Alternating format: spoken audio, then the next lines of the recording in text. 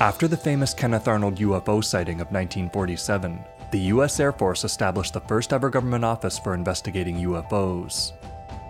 However, it was not the first time that a US government body had encountered reports of airborne anomalies. Throughout the Second World War, both Allied and German air crews saw strange moving lights in the sky that they called Foo Fighters. The many extant reports of these things suggest that military brass was anything but unfamiliar with UFOs by the summer of 1947, and may have already had a plan in place to manage public perception of the UFO phenomenon. It's not possible to establish when exactly the first sighting of a Foo Fighter occurred, but a report from the British Royal Air Force, or RAF, from August 1940, indicated that intelligence officers were already struggling to understand a number of peculiar incidents reported by crewmen, and wondered if the Germans were experimenting with new technologies. In September of 1942, the Operational Research Section of the British Air Ministry produced a report on some recent pyrotechnic activity over Germany, and mentioned 4 distinct phenomena. One involved balls of fire that seemed to drip multicolored fragments for 30 seconds or so before burning out in the air. Another involved colored balls of light that flew 6,000 or 7,000 feet into the air. The writers concluded that the Germans had been firing objects into the air with mortars, or on rockets, but noted that none of the launches had ever harmed a plane or coincided with an enemy attack. On November 28, 1942, an RAF bomber crew saw what seemed to be a solid object with 4 evenly spaced pairs of red lights attached. The crew estimated it to be 200 to 300 feet long and traveling up to 500 miles per hour. Another report from May of 1943 noted that one crew saw what they described as a reddish-orange meteor outside of Duisburg in western Germany that flew from north to south, falling as it went. 3 times during the observation, the object emitted a burst that produced a green star. In 1943, the Germans unveiled the V-2 rocket, the world's first long-range guided missile, and Allied air crews and ground forces began seeing them immediately. Among the first reports on the new technology are a few reports of so-called rockets with some strange behaviors. An RAF raid report from January 1, 1944, noted that a British Mosquito pilot had seen 2 rockets between Halberstadt and Hanover that changed course and overtook his plane before disappearing in the sky. As one passed within 200 yards, the pilot saw a fiery head and a blazing stern. Reports from January 28th and 29th, as well as February 3rd, described an elusive red light, the latter 2 of which left a trail of flames and black smoke. Some of the best documented reports that we have of UFOs in the Second World War come from the US Army Air Forces, the antecedent to the US Air Force. In August 1943, the US 8th Air Force in England produced a report on stories of multicolored explosions in the sky that they called pink flak. The author of the report makes it clear that the explosions were a well-understood phenomenon at the time, and laments the fact that many crews had likely kept silent on their experiences for fear of ridicule. The crew of a raid over Frankfurt on February 4, 1944, said that they saw a stationary silver ball about 10 miles away that just hovered in the air. On the night of February 19th, 2 different crews saw a silver cigar-shaped object like an airship. The second crew noted that there seemed to be a line of windows along the bottom of the object. A few nights later, another crew saw 3 silver Zeppelin-like objects moving in unison. There were many more sightings of unidentified balls and lights over the spring, summer, and fall. In November 1944, a newspaper in Minnesota quoted Lieutenant Colonel Oris B. Johnson describing some new gadgets being thrown at Allied planes. These included what he described as a phosphorus bomb that dripped fire as it exploded, as well as burning pieces of dummy airplanes that appeared in front of bombers, but did no damage when struck. Between the 1st and 5th of December 1944, British bomber crews had encounters with fast-moving balls of light that seemed to explode when fired at, and that even exploded on their own. None of these lights were seen to follow planes, however. Years after the war, George Todd, an American columnist for the Los Angeles Herald, stated that he and another infantryman in France once saw a cherry red light in the sky in August 1944. It flew out from behind their lines, then stopped in the air for more than 12 minutes over the front line, contracting and expanding again every few seconds in a steady, rhythmic way. Todd also said that he'd seen another UFO over Paris in February. The first to refer to these lights as Foo Fighters was a radar operator named Donald J. Myers of the American 415th Night Fighter Squadron. In American English in the 1930s and 40s, Foo was a well-known nonsense word, made popular by a comic strip called Smokey Stover, which centered on a firefighter who referred to fire as Foo and to himself as a Foo Fighter. On a flight in November 1944, Myers and his pilot, Ed Schluter, saw what they described as 8 or 10 orange or red balls of fire that hovered on the horizon, then disappeared when the plane turned towards them. The objects reappeared in the distance, moved horizontally for a while, then vanished. An intelligence officer who attended the debriefing said that Myers was extremely rattled by the experience. He brought a copy of the comic strip to the meeting and slammed it down on the officer's desk, shouting, "It was another one of those fucking Foo Fighters," before storming out of the room. A few nights later, another crew saw a huge red light flying over their plane at 200 miles per hour. Fucking Foo Fighters became the term of choice for these lights in the 415th until the aircrews shared their stories with the press, and the expletive was removed.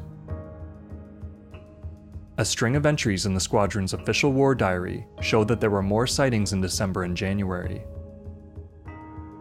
These and more were confirmed by an intelligence officer's report to Tactical Air Command. In December 1944, a crew saw a brilliant red light traveling at an estimated 200 miles per hour. Though technical failure prevented the crew from tracking the object on radar, they watched it fly away until it just went out. A diary entry from 2 nights later notes that a crew saw 5 or 6 red and green lights arranged in a T shape that followed their plane through several miles of turns and closed to 1,000 feet. The same entry was the first of many to use the term Foo Fighter. On December 24th, a crew saw a glowing red object shooting up into the air before doing a wing over, or a sort of U-turn in the air before diving out of sight. There were more sightings in late December, one of which involved a yellow streak of flame that seemed to fly alongside the plane. None of the sightings were ever corroborated on radar. Surprisingly, censors allowed reports of these Foo Fighters to make it to the press, albeit with some redactions. On December 13, 1944, the Eugene Register Guard reported that the Nazis had deployed floating silver balls in the air. A concurrent report in the Twin Falls Telegram referred to a new German air defense weapon that looked like Christmas ball ornaments. On December 31st, Robert Wilson, a young war correspondent with the Associated Press, spent the night with the airmen of the 415th, intending to write a New Year's story. After they told him of the sightings they'd been having, Wilson published a story on the eerie German Foo Fighter in the Texas Morning Avalanche. Wilson quoted Myers, who identified 3 types of lights and formations of lights, including a group of about 15, which always appear in the distance and flicker on and off. The article also shares quotes from other pilots who saw the things, and some versions of the story even listed names. Despite the sensational nature of the story, Wilson's piece received little notice in the papers, which by then were all focused on the battle against the German counteroffensive in the Ardennes forest. Aside from a few attempted armchair debunkings, and a summary of Wilson's story in Time magazine, there was no other public mention of the Foo Fighters for the remainder of the war. But sightings continued. In one of the last appearances to the 415th, the pilot turned into a group of Foo Fighters as soon as he saw them, and they disappeared immediately, only to reappear behind his plane. The pilot flew into a large cloud, and immediately dove 2,000 feet while turning left. As he emerged from the bottom of the cloud, the Foo Fighters emerged with him, at the same relative position. As sightings of Foo Fighters over Germany were dwindling in February 1945, they picked up with the American Night Fighters in Italy. An operations report from the 414th Night Fighter Squadron in Pontedera, Italy, made note of an encounter with two very bright lights on the night of February 16th. The night after that, a crew saw 4 bright lights around the Mantova area that burned out after 2 minutes, and a squadron in Pisa, Italy, noted recent sightings of orange-red lights near La Spezia and further inland. On February 21st, another pilot saw 2 large red balls of fire, and the following night, a pilot watched a strong white light east of Parma for about 4 minutes. On the 27th, there was another sighting of balls of fire around Bologna. In March, there were a few sightings in Belgium, and several more in Italy and Germany. On March 13th, the crew of a P-61 fighter saw 100 balls of orange fire, and a second flight saw 2. The last recorded sighting of a Foo Fighter over Italy was on the 18th. A Mosquito crew with the 416th chased a light for half an hour over northwest Italy, only to see it suddenly disappear. The next night, the 415th had their last recorded sighting in Germany, and the last sighting in Europe.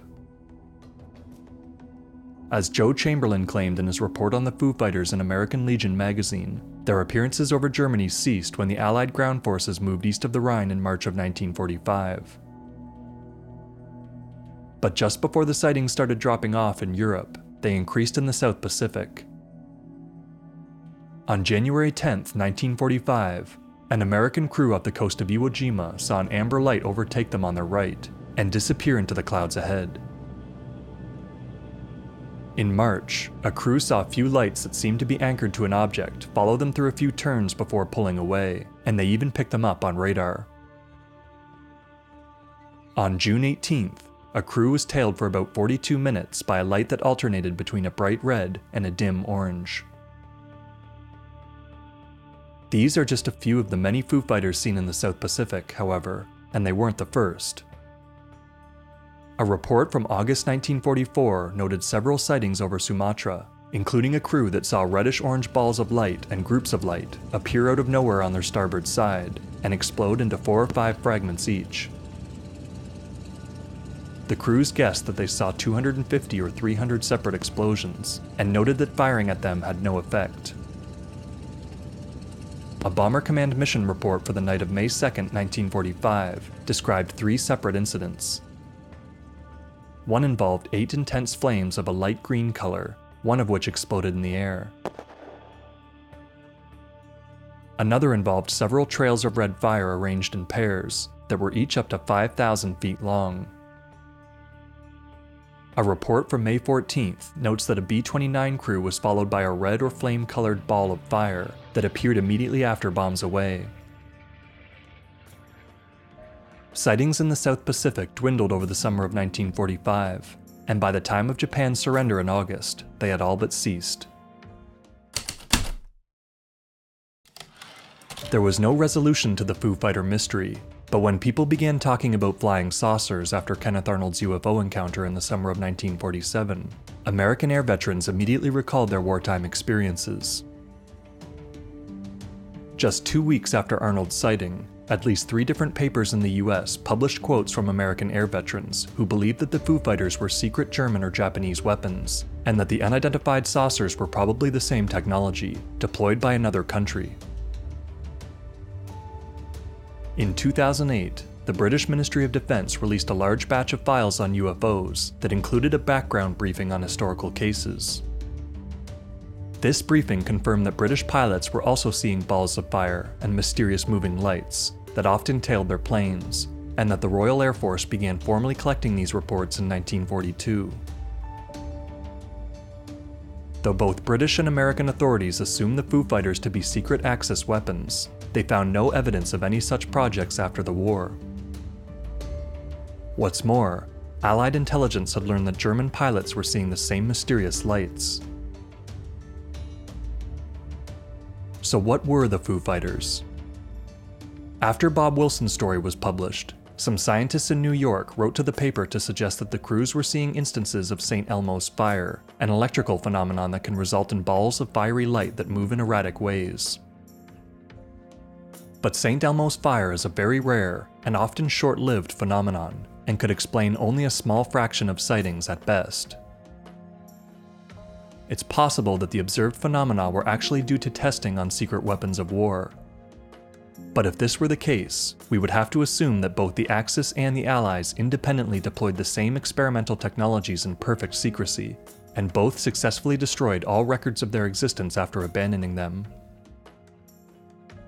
One would also have to explain why none of the technologies ever managed to harm an enemy plane, or achieve any clear strategic advantage for the operator.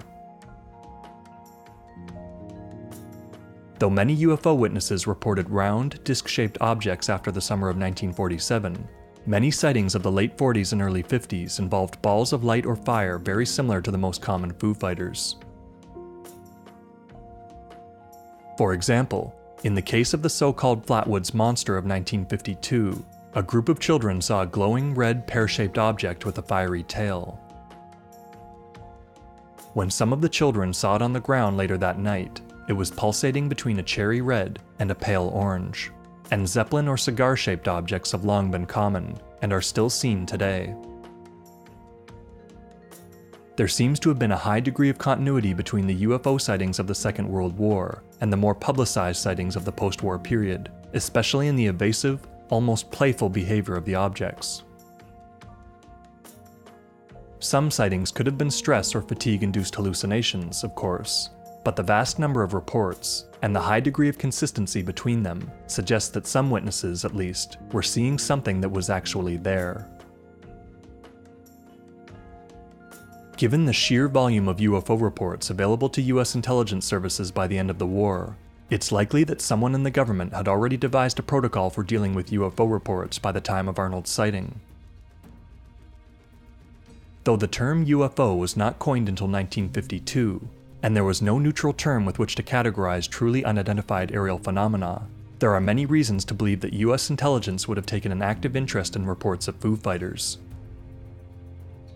America's delicate alliance with the Soviet Union made both parties uneasy, and when it became clear that the Foo Fighters were not the work of the Germans or the Japanese, it would not have been a great leap in logic to assume that they were Soviet spycraft.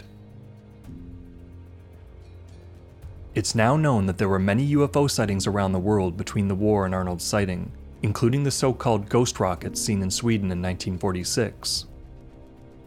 While we don't know if US intelligence were tracking these kinds of sightings at the time, it's clear that Arnold's was far from the first tip-off to the UFO presence. Several ufologists, including Ken Thomas and Richard Dolan, have suggested that some of the first UFO cases to make the news after Arnold's sighting were staged, spun, or manipulated as part of a disinformation campaign to discredit UFO witnesses and stigmatize UFO research. For example, Thomas has shown that US intelligence services were involved in the Maury Island incident in several different ways, and that one of the two principal witnesses did work with the CIA. It's possible that the then burgeoning US intelligence community, still searching for an explanation for the unresolved Foo Fighter sightings of the early 1940s, had already devised a plan to manage the public narrative on UFOs, and put it into action when Arnold's sighting brought the subject to national attention. Air crews from England, Germany, and the US were all witness to a wide variety of aerial phenomena that intensified in the closing years of the Second World War. The lights, spheres, fireballs, and cigar-shaped objects that they saw were reminiscent of the kinds of UFOs seen before and after Kenneth Arnold's sighting in the summer of 1947, as well as those seen today. Whatever they were, it's hard to imagine that US intelligence was not taking note of further sightings by the time that Arnold's story hit the papers. Exactly what any government knew about these aerial anomalies, however, is still unknown.